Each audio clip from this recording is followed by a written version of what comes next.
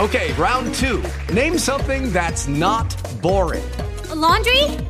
Ooh, a book club. Computer solitaire, huh? Ah, sorry, we were looking for Chumba Casino. That's right, ChumbaCasino.com has over 100 casino-style games. Join today and play for free for your chance to redeem some serious prizes. ChumbaCasino.com. No purchase necessary. Void where prohibited by law. 18+ terms and conditions apply. See website for details. I'm Paul Morgan with your latest news. Crews are clearing the old First Energy power plant site in Belmont County to make room for the potential ethane cracker plant.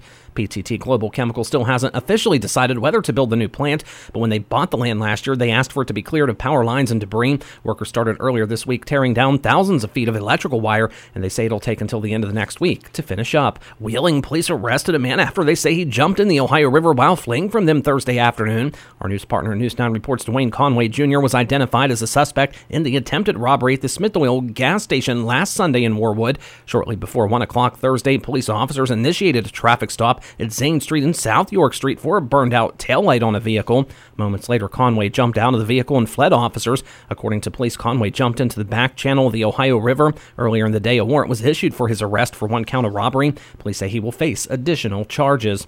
The Steubenville Police Department is launching a new task force to crack down on problem neighborhoods. Officials say 4 police officers will make up the new task force, which will use police cruisers and unmarked cars to patrol neighborhoods known for prostitution, drug issues, or gun violence.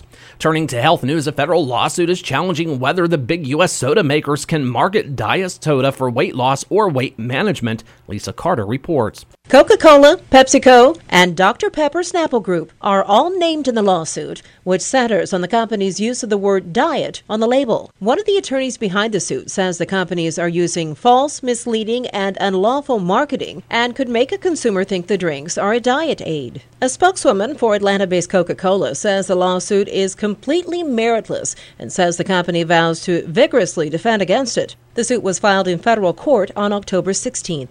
Lisa Carter, NBC News Radio. And finally, the West Virginia Department of Health and Human Resources wants to know who wants medical cannabis. They have set up an online survey to judge the need and desire. Those who wish to take part in the survey can either take the survey online or print it out and mail it in. You can visit the website www.medcanwv.org for more information. Stay with us. More news coverage is coming up. Hey guys, it is Ryan. I'm not sure if you know this about me, but I'm a bit of a fun fanatic when I can. I like to work, but I like fun too. It's a thing. And now the truth is out there. I can tell you about my favorite place to have fun. Chumba Casino. They have hundreds of social casino style games to choose from with new games released each week. You can play for free anytime, anywhere. And each day brings a new chance to collect daily bonuses. So join me in the fun. Sign up now at ChumbaCasino.com. No purchase necessary. VGW Group. Void where prohibited by law. See terms and conditions. 18+.